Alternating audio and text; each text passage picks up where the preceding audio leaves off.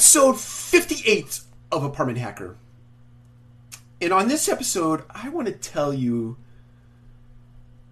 a very touching story, or at least it was touching to me. And I'm going to do my best to get through it, because if I tell it in the right way, it'll be very moving even for me to tell it to you. So, the hook for this is shave thy head. Shave the hair off your head. So the story goes like this. There was a little boy and his father that checked into a hotel in a city.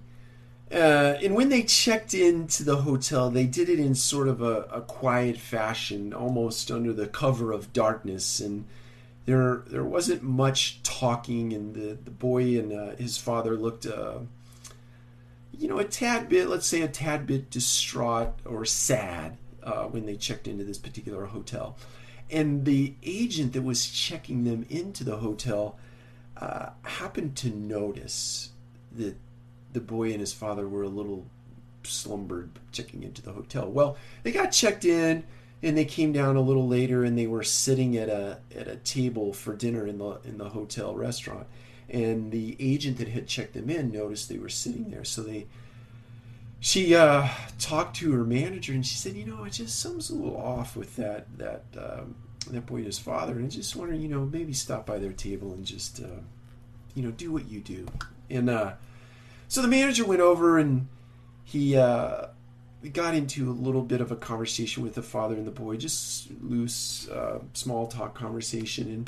But through a series of questioning, the manager of the hotel learned that the father was checking the little boy into the hotel because the following morning they were going in for a chemotherapy treatment, right? And the father didn't want his little boy to be, upset by that. So he wanted to make an experience out of it by taking him to the city and staying in a nice hotel, and having a nice dinner. And the dad was really trying to put a positive spin on something that was otherwise a really hard moment. So, and the boy was going to have his head shaved. And so the father told the manager of the hotel that they were going to shave their heads together that night in the hotel. So that when they went to the hospital the following day, they would be going together with shaved heads. So the following morning, the father and the son get up, they take a shower, they get ready, they come downstairs to have breakfast in the hotel restaurant, and they quickly notice that the wait staff in the restaurant, everybody had shaved heads. And they looked around, they began to look around more and more. Every single person in that hotel had a shaved head that morning. So when they came over, or the wait staff and the people that were servicing the hotel that day, cleaners, people who picked up the grounds, people who were checking people in, they all came over.